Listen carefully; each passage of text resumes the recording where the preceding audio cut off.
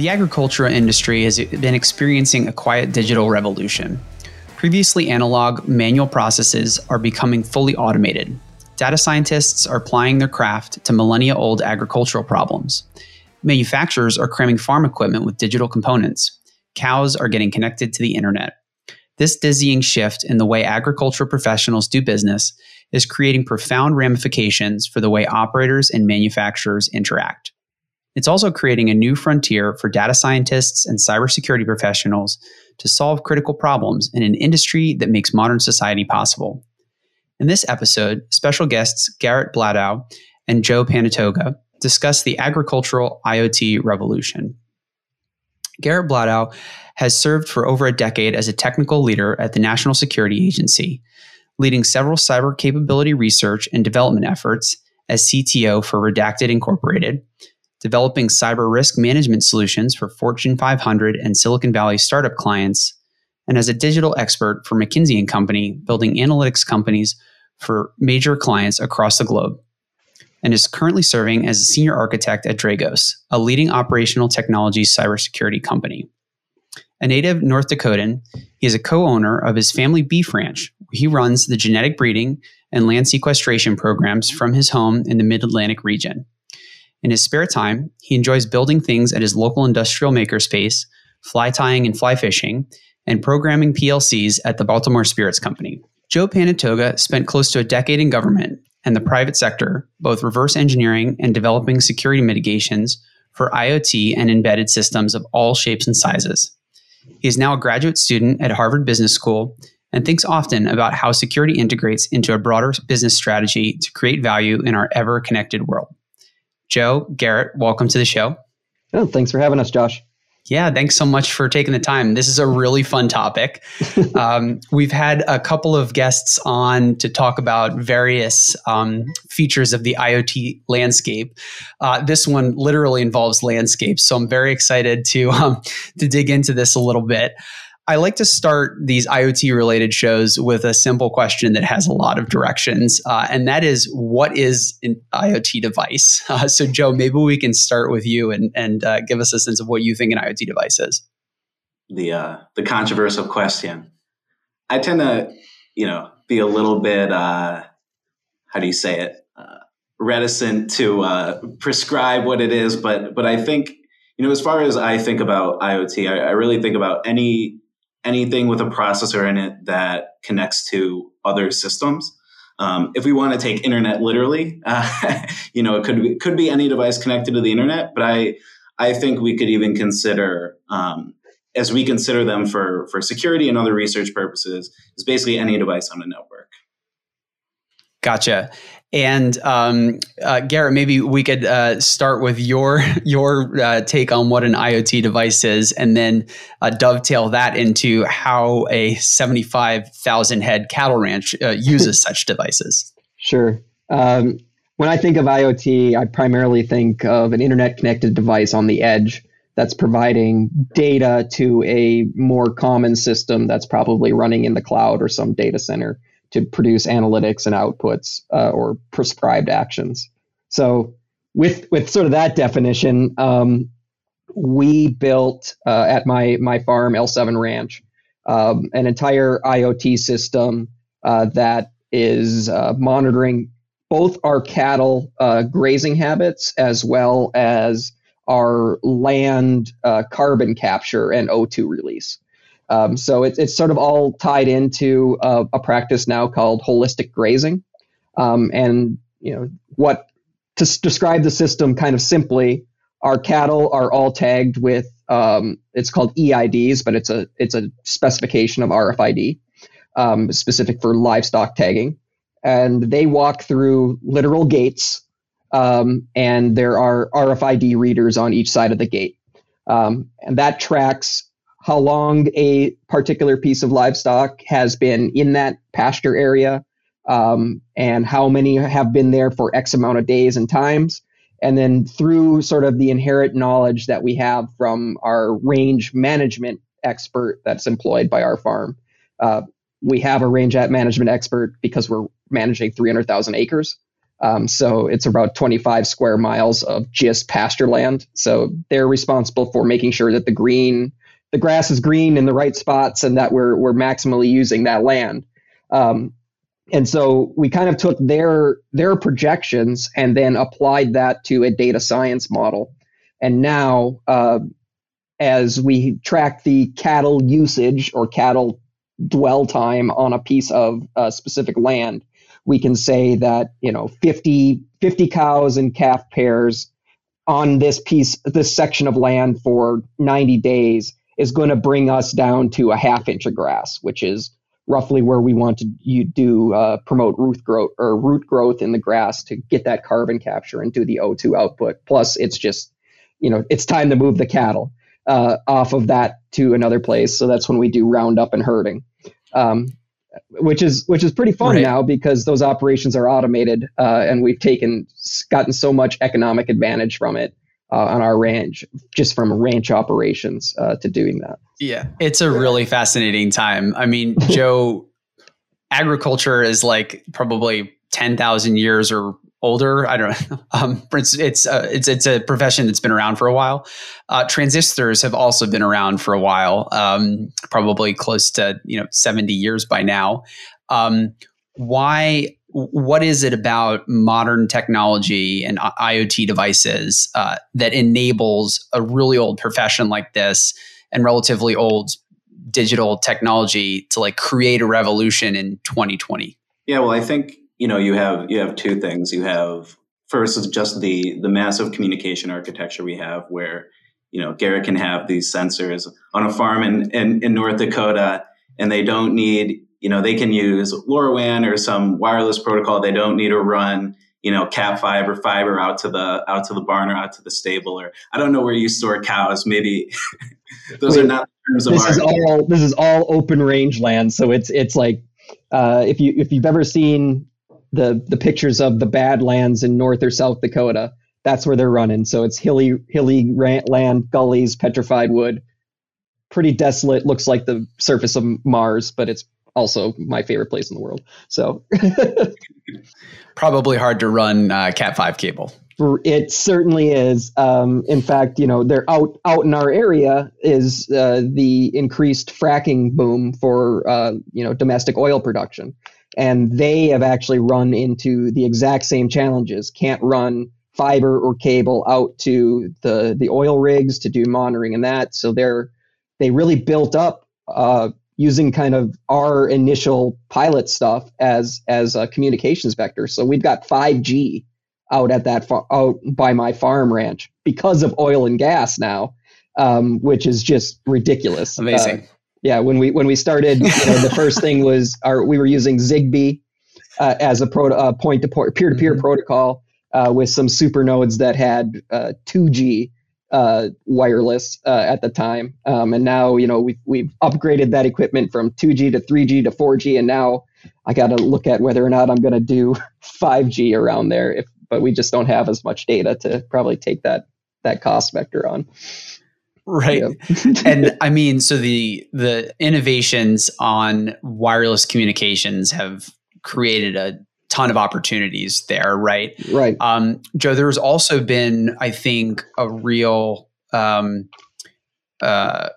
ton of evolution in the chip sets that we're able to put onto printed circuit boards and the way that we're designing electronics these days so that you can get a tremendous amount of processing power and storage on a really tiny board, right? So what does that look like for IoT devices? How have computers that used to take up the size of a room, now you're able to fit them in the size of a credit card? What were some of the ways that we were able to get such tiny electronics, and how has that enabled IoT? Yeah, well, I think we all know about Moore's Law, but I think I'd look to maybe a more recent innovation. I think in the mid 2000s, it kind of started with Arduinos and then Raspberry Pis, where what you really started to see was that for prototyping electronics, you now had access to some of this sophistication where you could run like a real operating system. You didn't have to bake your own scheduler on a AVR or PIC-18. And, now, right, we have these ESPs, we have all these different prototype boards. I don't know, Garrett, whether you're using, off the shelf equipment or whether you're sort of rolling your own, but we started with a roll your own based off Raspberry Pi platforms. And now I actually have particle stamping boards for me based off our hardware spec. And, we're using Arduino compatible chipsets for most of that just because the tech has advanced so much. Yeah, it's pretty amazing. And Particle, I think it has like a web IDE. Is that right? Where you can basically program an Arduino like over the air. You don't even need physical access. I mean, I'm doing it from my house in Baltimore, right? To my rangeland in North Dakota, 2,500 miles away. And I can do over the air updates if I want to tweak an algorithm or collect a new value or do whatever, as long as my we'll call it the sensor platform has the right sensors that I need. I can push new logic with the click of a button and deploy to an entire IoT fleet, which is just amazing. Like the microcontroller revolution has just created such a profound difference in the way that we're able to like iterate on these IoT devices or on electronics, because where you used to have to design circuits, analog circuits to do things, is tedious, error prone process, very different from programming, which some would argue is also tedious and error prone. But you've got a microcontroller now, which you can like update the way that it works post production. You just like either a JTAG or a USB port, or, in your case, 4G internet connection, you can fundamentally change the way that these electronics are working. Yeah. And the biggest thing for us, and, this is, I think I shared with you earlier, but the way I had to explain some of our efforts around why we were bringing technology into the problem, obviously I had to convince a different generation that this was a good idea, right? So my father, who is, in his 70s now, is old school rancher. Cow calf pairs are the only things he really wants to ever do in his life, right?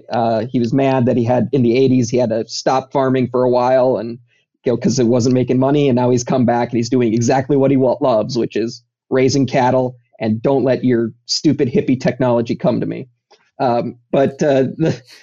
So the way I had to convince him, so in addition to just our holistic grazing, which is what we wanted this technology for too, it actually enabled a new market for us.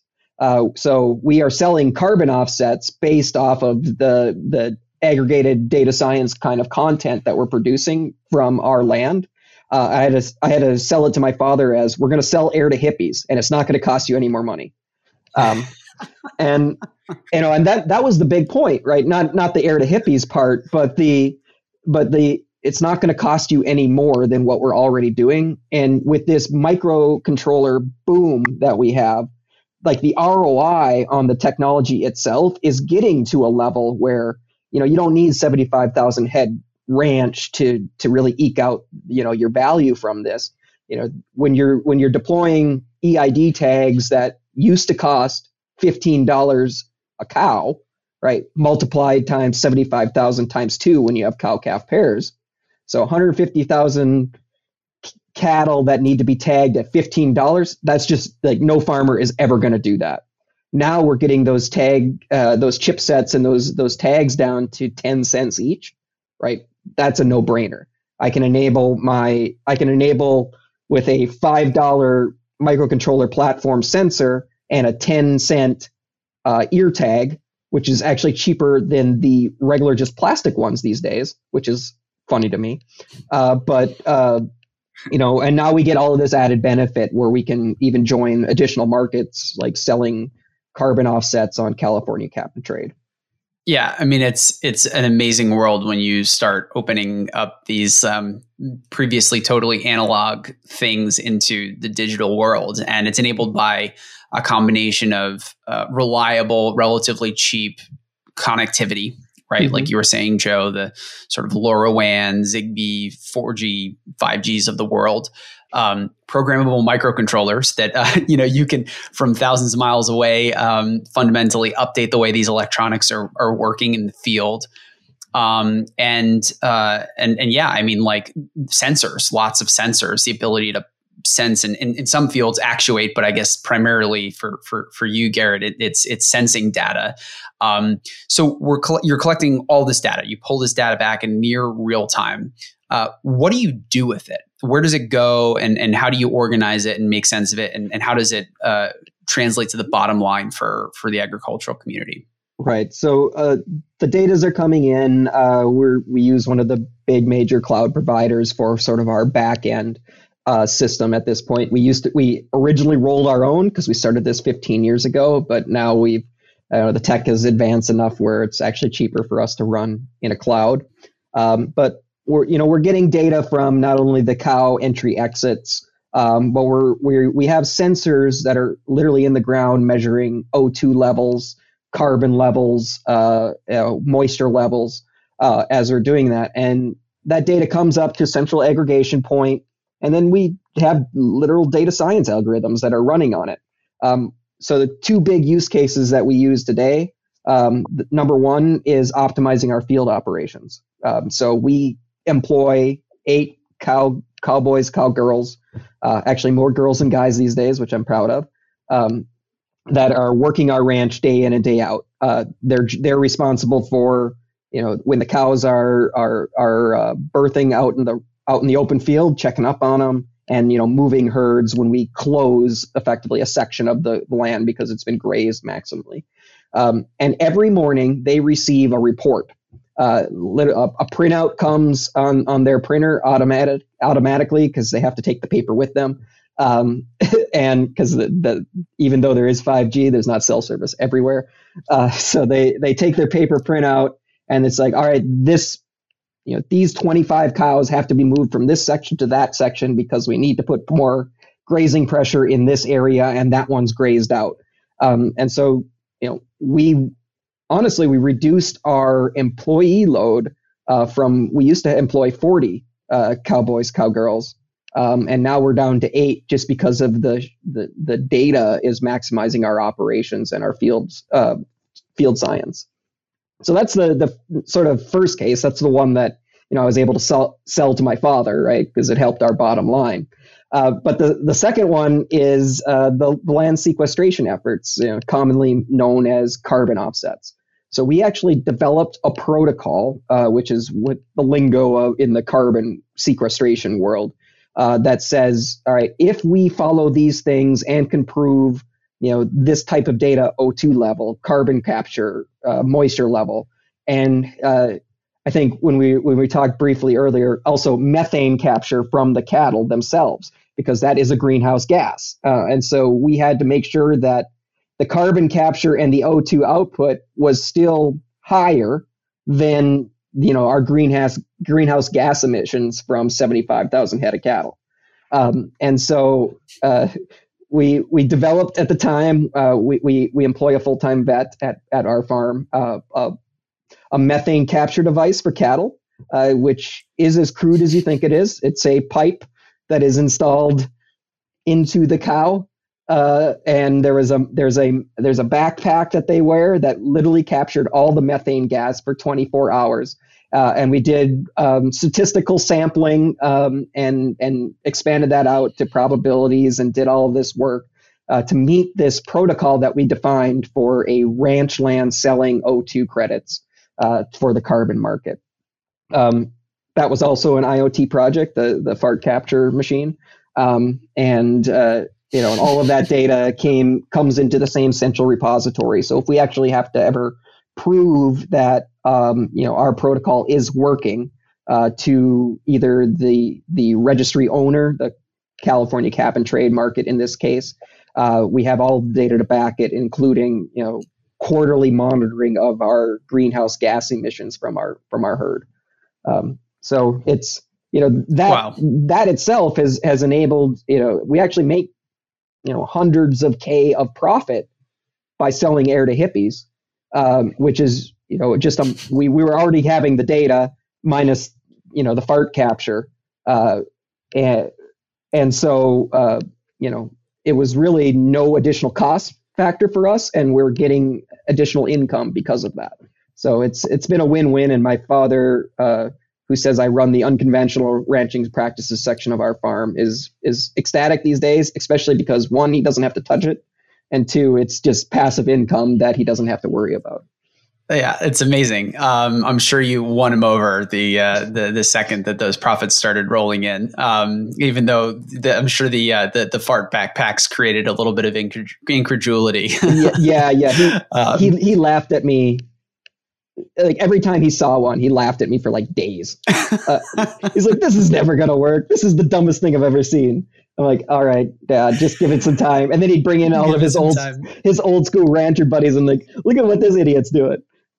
and now they actually like they all want the system, and we've pushed it out to a couple other ranches in Montana and in North Dakota now that have been partners with us for a while. So it's fun. The network's growing. Yeah, I know it. I mean, this is something we find all the time in kind of vehicle and industrial settings, is that like the data that gets generated and no one listens to has got so much intrinsic value to it because it's operational data and it helps you operate more efficiently or smarter. And then in some cases with the government, there are regulations right there that allow you to get credits for being, more environmentally friendly and things of that nature. But it's not just the sensors in IoT that are revolutionizing the way that older industries that were previously analog are operating. It's also actuators, right? So there's a whole class of technology, operational technology, where rather than just kind of storing and manipulating and pulling data, you're actually manipulating things in the physical world. So, Joe, what are some examples of IoT devices that you've seen that have physical effects in the real world? Sure. So there's quite a few, and I know Garrett from his bio is a PLC programmer as well, and also I'm sure his time at Dragos, he's seen his fair share of programmable logic controllers. I think that's like the clear, sort of the very clear example. There are many others that are salient, like medical devices, but really almost anything these days that's hooked up to to a piece of electronics that's moving, right, could serve as an example. I know many access control systems to buildings, for example, that you have the magnetic door locks. Oftentimes of those route up to a overall building management system, which has some data collection features on it and may be able to be centrally managed over the internet. So even these little things that we sort of take for granted as we're walking in and out of our office every day, serve as examples in this case. Yeah, I mean, I work a lot with the electrical sector from my Dragos job, and the lights do not come on without IoT these days. And it's really interesting from the programmable logic controllers all the way down to the remote terminal units, how much they're instrumenting both sensors and actuators to do everything. And like the power plants are struggling because they can't find control engineers anymore. So they've just had to increase technology to automate more and more operations, which increases efficiency, but is also extremely scary from a cybersecurity point, right? If we can perform a pen test or not a pen test and literally blow up a substation because we flip a switch and bypass the safety systems, a literal switch in a switch yard, like that's incredible and also scary and stuff that we need to watch for and build detections and protections around. Right. Yeah, I think this is a critical distinction between a lot of IT and OT is, with IT, if an attacker gains control of a system and denies service or manipulates data, there can be definitely downstream effects. We saw this in Maersk, for example, like Omnitrax was a short line freight operator out west that got hacked and their operations were impeded because they were unable to access information about what they were supposed to be doing. But when you're talking about operational technology, a programmable logic controller or something that's like physically controlling the real world, if an attacker gains control or gains execution, or can manipulate the operating characteristics of that thing, like all of a sudden you're, you can cause massive loss of life, right? I mean, the stakes are orders of magnitude higher on these things. And so, since we're sort of on the topic of actuators, right? Recently, there has been an attack at the Oldsmar city water treatment facility, right? So you don't necessarily think of that as an internet connected system or an operational technology system, but sure enough, an attacker gained a remote desktop to the engineering station, and yet they turned an actuator, and unfortunately, that actuator was the chlorine uptake, right? So putting more and more chlorine into potable drinking water, making it toxic. Luckily, the control engineer caught what was happening before something really, really bad happened. But talk about a scary situation, right? Really scary. Yeah. And Joe, this is, a recurrent cybersecurity theme, right? Like the trade-off between convenience and security. I think in this case, it was like TeamViewer. Yep. And this may be just kind of apocryphal, but I heard it was part of potentially the credentials were part of one of these massive, the COMB, the combined combination of multiple breaches stuff that was leaked out on the dark web. And someone just found this TeamViewer instance, or it might have been a disgruntled employee or something. But the convenience of having this thing remotely accessible for monitoring and control created the attack surface that allowed the attacker to, fortunately this was stopped, but potentially to create like really devastating effects for a whole community, right? Entirely, yeah. I think one example that I was reading about recently, I thought about it when you mentioned Maersk, is, the reefer containers, all of the refrigerated containers that store our produce that's shipped all around the world. Those are starting to become equipped with, 4G LTE modems, as well as GPS and other tracking systems, so that they can serve data back to the customers who want to monitor their shipments en route. And there's some interesting possibilities there. And I think that kind of goes back to agriculture, as we were sort of discussing earlier with farm equipment and tractors. We have these things, right? Whether it be refrigerated containers or tractors, that really are the backbone of these $100 billion markets, and are incredibly important to not just national security, but food security. It's really sort of difficult to imagine the consequences of there being an attack to that sort of infrastructure. All right. I think to talk a little bit further about that, Joe, most of the new equipment these days comes with an internet connected diagnostics package, right? And you don't have the option to buy a new tractor or a new combine without this included, and then you have to also pay for software licensing year over year on your tractor, which first of all beguiles most of the old school farmer market. Like, I just bought this tractor. Why am I still paying money for this tractor, right? And like, what am I getting from this thing? Garrett, can you help me? This is literally an ask from my uncle, which is, hi, I bought a brand new John Deere. Can you help me hack it and put the Ukrainian firmware on there so that I don't have to deal with John Deere calling me all the time? Like, well, I think it's probably, but you're going to do it anyways, so I will help you do it. So let's not make sure we don't brick a tractor, which is a literal consequence at this point. If you try to update firmware on your piece of agricultural equipment, you may brick a $500,000 piece of equipment and never, it won't run again, which is scary, especially for people that are kind of novice in microcontroller and firmware and hardware kind of the world, right? Really starting to duct tape and baling wire fix things, which is right. Because they just don't want to spend the money, and that's always going to be the number one driver in agriculture. Right. I made the joke a few years ago to a group of friends that John Deere had the largest. We were all talking about Tesla and Uber, and John Deere effectively has the largest semi-autonomous fleet of vehicles, and they've had it for quite some time now.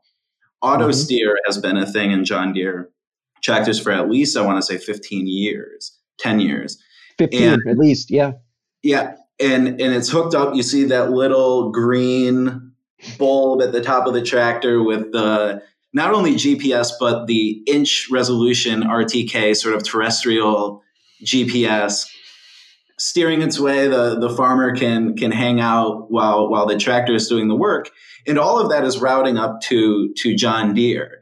It really poses some questions as to, obviously this is important for the efficiency of farming and creating all those sort of benefits that Garrett laid out regarding his cattle farm. But it is interesting where that data goes, who's in control of it. Is maybe you might be a sort of industrial farmer and have dozens or even hundreds of these tractors and manage them individually, but they are all routing to John Deere, and they do have a captive that data they do hold to a certain extent captive. I know you can export it. Farmers Business Network. I don't know if you're familiar with that, Garrett, but they've been doing some things where you can actually export John Deere data and use their platform. But I wouldn't be surprised if that was something John Deere considered holding captive, given their approach to some of this repair stuff we've seen recently. So I have, in my consulting days, I worked with some of the largest agricultural entities in the United States here and Canada. And they are doing exactly what you described, Joe. They're going to John Deere, they're going to Case, and they're saying, let us into your walled garden because now we can do additional efficiencies and provide value and say, all right, we get this data. I can tell you now that, I can send notices out to my agronomist that says this field is being sprayed for grasshoppers, and we know that there's this weather pattern and the grasshoppers are going to go to this section next, right? And so they can actually get ahead of the problem by sending their agronomist out to a specific farmer or field plot and say, hey, your neighbor has grasshoppers. They're coming to your field next. Let's pre-spray so that you don't have a famine from the locusts coming through, which is incredible that you can do. We talk about predictive maintenance on just these vehicles themselves, but now you're having predictive agricultural yield and predictive herbicide and pesticide application to really help your bottom line. Yeah, at what point does the agricultural community become like Facebook's and Facebook and the tractors are free and it's the the data that's coming off of them that's the product, right? Yeah, I mean what Joe talked about with this inch level resolution is just incredible. My father, we've invested in auto steer about 10 years ago and have upgraded a few times for our crop raising operation where we actually just raise feed for our cattle. But the first time we got it, he drove in and he hit the button that recorded his first field operation. And that same recording he's been using on that fields for 10 or more years. And now he just roughly drives his tractor to the same start point and you hit go and it, digs the field, plants the field, sprays the field. Will tell you if you've missed, when we did a spray operation using that same output, it let us know when we had a 4-inch miss on overspray application. So we missed 1 4-inch stripe on a 40-acre field, and it was able to tell us, go back and hand spray that area or whatever you're going to do with 4 inches, when you have 80-foot booms. But still, the coverage and the ability to give you that information is just incredible. And my favorite is my cousins are growing up and they're full-time farmers as well, mostly in the crop industry. He watches Netflix every day when he goes out. He drives his tractor to the spot, he hits go, and he just sits and watches Netflix on his phone while the tractor does almost everything for him. and like he brings his I mean, these things are wife way too useful to combine, and she does the same thing. She just like sits there and like does her work from home job inside of the combine when they're doing harvesting. It's amazing. It's crazy. Yeah. So these things, there's no way these things go away, right? And if anything, they're going to become more enabled and more connected. There's a tension between the OEMs and the farmers about who owns that equipment, who owns the data that's coming off it, and who has the right to repair that equipment when it breaks, right? Mm-hmm. And I know there's a lot of really interesting legislation and lawsuits going on around the country about those sorts of questions. If when I buy a tractor, do I have the right to repair that tractor, or do I have to go to a John Deere certified repair station to do it? Some folks, as you've indicated, are sort of subverting those controls by saying, no, this is my tractor. I'm going to upload firmware to it if I want to upload firmware to it. And the sources of those firmware are a little disconcerting because when you have code execution on a device, at a root level like this, you own that device, really, right? What could go wrong? What could go wrong? Well, Joe, what could go wrong? Like what are some of the things that can happen if you gain execution on farm equipment, for example, and it's connected to the internet? As we've discussed, the tractors, they're equipped to have the spraying controlled and the planting effectively controlled through a system that is autonomous, or we'll say semi-autonomous to keep the regulators happy. But think about what the consequences might be. I saw a fascinating YouTube video where it was just a John Deere tractor driving down a row, and you could actually see each individual seed being planted. And if it was planted off target, it would alert you. Mm-hmm. And if it missed the seed, like say it didn't make it down the funnel to the little actuator in time to be planted, it would notify you. And you'd get this continuous update rate of your sort of planting efficiency or how successfully you're covering the land. Think about if that lied to you. Mm-hmm. I'm not a farmer. I'm sure farmers are pretty smart and could realize pretty quickly, right, if something was wrong with their field. However, the question is that still too late? And crops are a cycle, right? Planting is not, at least where I'm from, the Midwest, right? There are seasons, and you can't plant year round. So if you're even a few days, a few weeks late, that can be pretty devastating to overall crop yields. And so, given the sort of importance, the food importance, strategic importance of our agricultural system, clearly that is there are potentially some disastrous consequences if that can be achieved at scale, right? And the at scale thing is important because you let's say you're able to attack one tractor, you can perhaps disrupt the operations of one farm. The thing here, right, is it's a captive market. There's one manufacturer that, is basically producing these things, and, some large percentage of our overall agricultural market uses. They're all connected up to some central data repository. They're getting over-the-air updates, I'm sure. Yep. The question is, all those devices are the same. So now if you happen to, say, attack the mothership, and you can push malicious updates downwards. Think about like the SolarWinds, attack back in December, or I know it happened before December, but disclosed in December. It doesn't take a long time, right? Days or weeks for really terrible damage to be done. Yeah, I think there was some reporting around this time last year about nothing new under the sun. It's like sort of these watering hole attacks. Like there was a bunch of malware in Android utility apps, like the Tekia malware.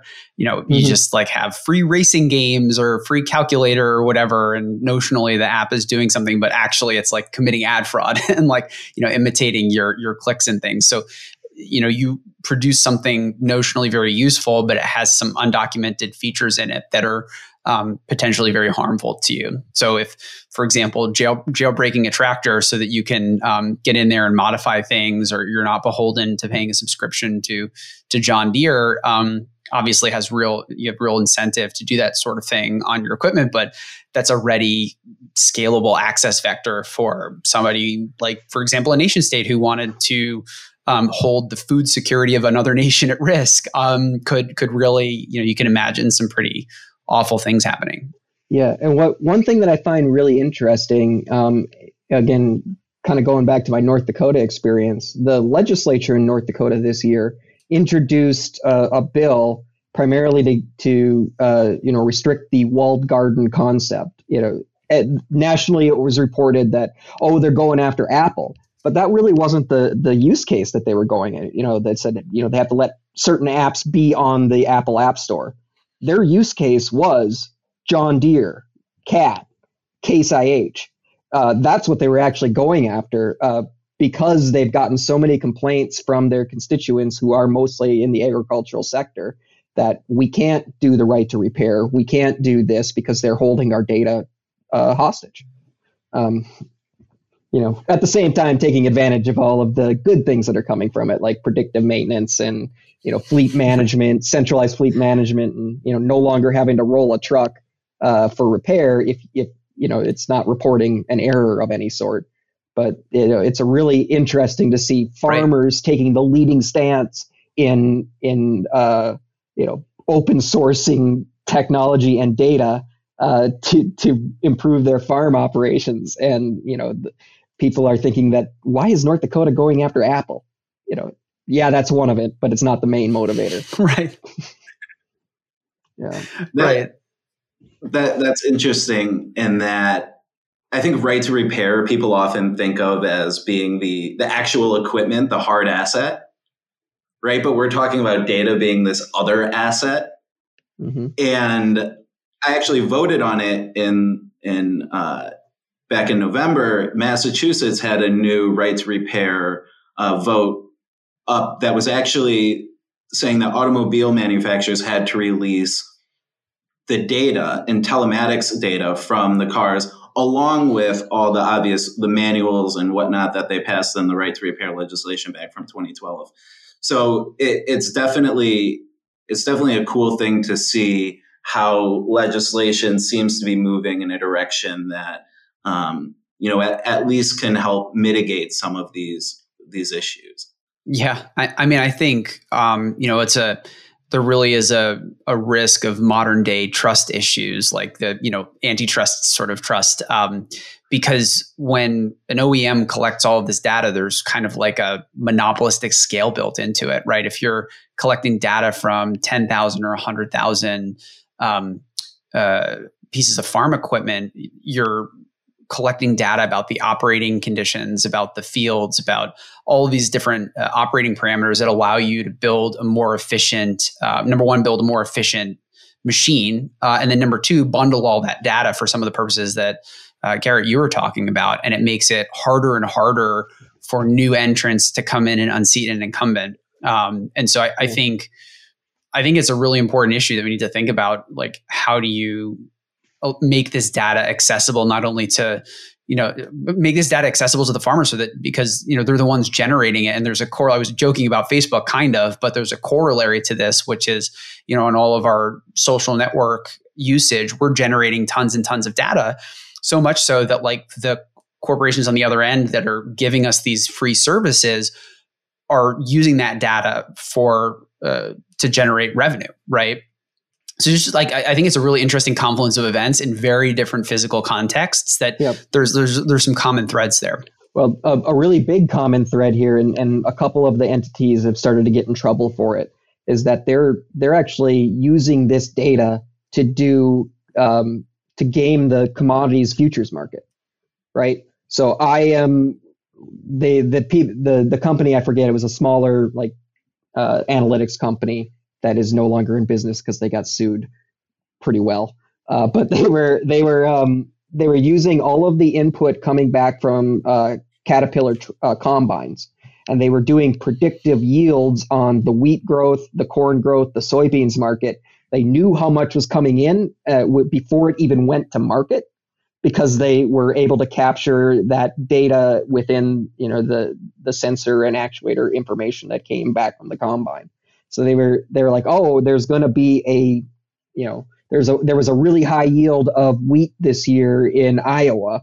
So let's short stocks on wheat in the futures market. Prices. Yeah. Right. And they were doing market manipulation based off of the agricultural data they were receiving from these larger players. So it's a scary world. You can make a lot of money if you don't have many scruples. And with this data. For sure. Yeah. Yeah, and it's there's always a duality to it, because on the one hand, it's like that is a zero-sum game where you're sort of, screwing other people out of money because you have an unfair kind of like information advantage. Mm-hmm. There's the flip side of it, which is if we figure out a way to utilize it correctly, we can like even out crop yields potentially, or get ahead of scarcity, and make plans for, there are like positive ways of using all this data. So I think it's just a matter of making sure that this data is available for people who can, serve the greater good rather than, some sort of like myopic optimizations. Yeah. And that flip side of that is that there are entities that are doing that, specifically around crop rotation, right? Where they're looking at year over year yields, either from satellite imagery combined with information coming from these internet connected agricultural implements, and saying, you've grown soybeans on this field for 3 years in a row. We really think it would be prime for you to, plant corn this year, because there's so much nitrogen in the soil from your soybean output. And this summer is going to be, a hot summer in the right months and things like that, right? So like they're using both weather data from the crop yields, previous and current, and doing predictive things to tell you what will maximize your profits and yields if you to plant on pre-plant. So it's really amazing to see how that technology is going, and being able. I was working with a company that did weather analysis for range land, and they're getting down to 3-meter prediction of what a climate will be. Think of like 3 square meters. I can tell you what the climate will be like predictively for this year out of your 100 or 200 acre field. So it's that level of accuracy that they're getting from satellite imagery, captured data, and applying that to statistical and probabilistic models is just amazing. It's amazing. Yeah, it's absolutely amazing. And I think as we become more and more reliant on automation and software, because it just makes so much economic sense to do so, like it's only a matter of time before there's a cyber event. Like it's only a matter of time. So how do you even begin to think about protecting these things from cyber attack, given that like virtually, I can't think readily of an IT cybersecurity product like, an endpoint security product or a web application firewall that is relevant to a tractor. How are you thinking about this frontier of cybersecurity, and what sorts of mitigations do we as a cybersecurity community need to start thinking about and putting in place? Yeah, we primarily preach observability as your major indicator for what could be wrong, right? So making sure that, at the lowest level that you're able to manipulate, so the firmware or the products that you're loading in, are you monitoring the right stuff? Are you monitoring the correct state of your processes, your systems? And do you have what we call canaries if something is out of spec? I was working with some of these larger companies that are producing, these IoT connected agricultural devices, and we baked that in all the way down to the core.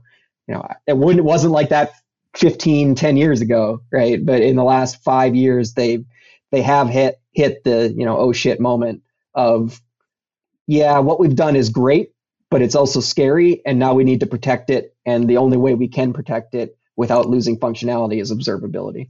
I think that makes a ton of sense. And there's a parallel here between the way that IT cybersecurity systems grew up and what we're seeing in some of the OT settings. Like, in the 70s, a bunch of academics figured out how to wire some computers together, and that Ethernet IP-based network became the way that the world communicates. Totally unsecure protocol from like its first principles, but we figured out ways of glomming security onto the side of it.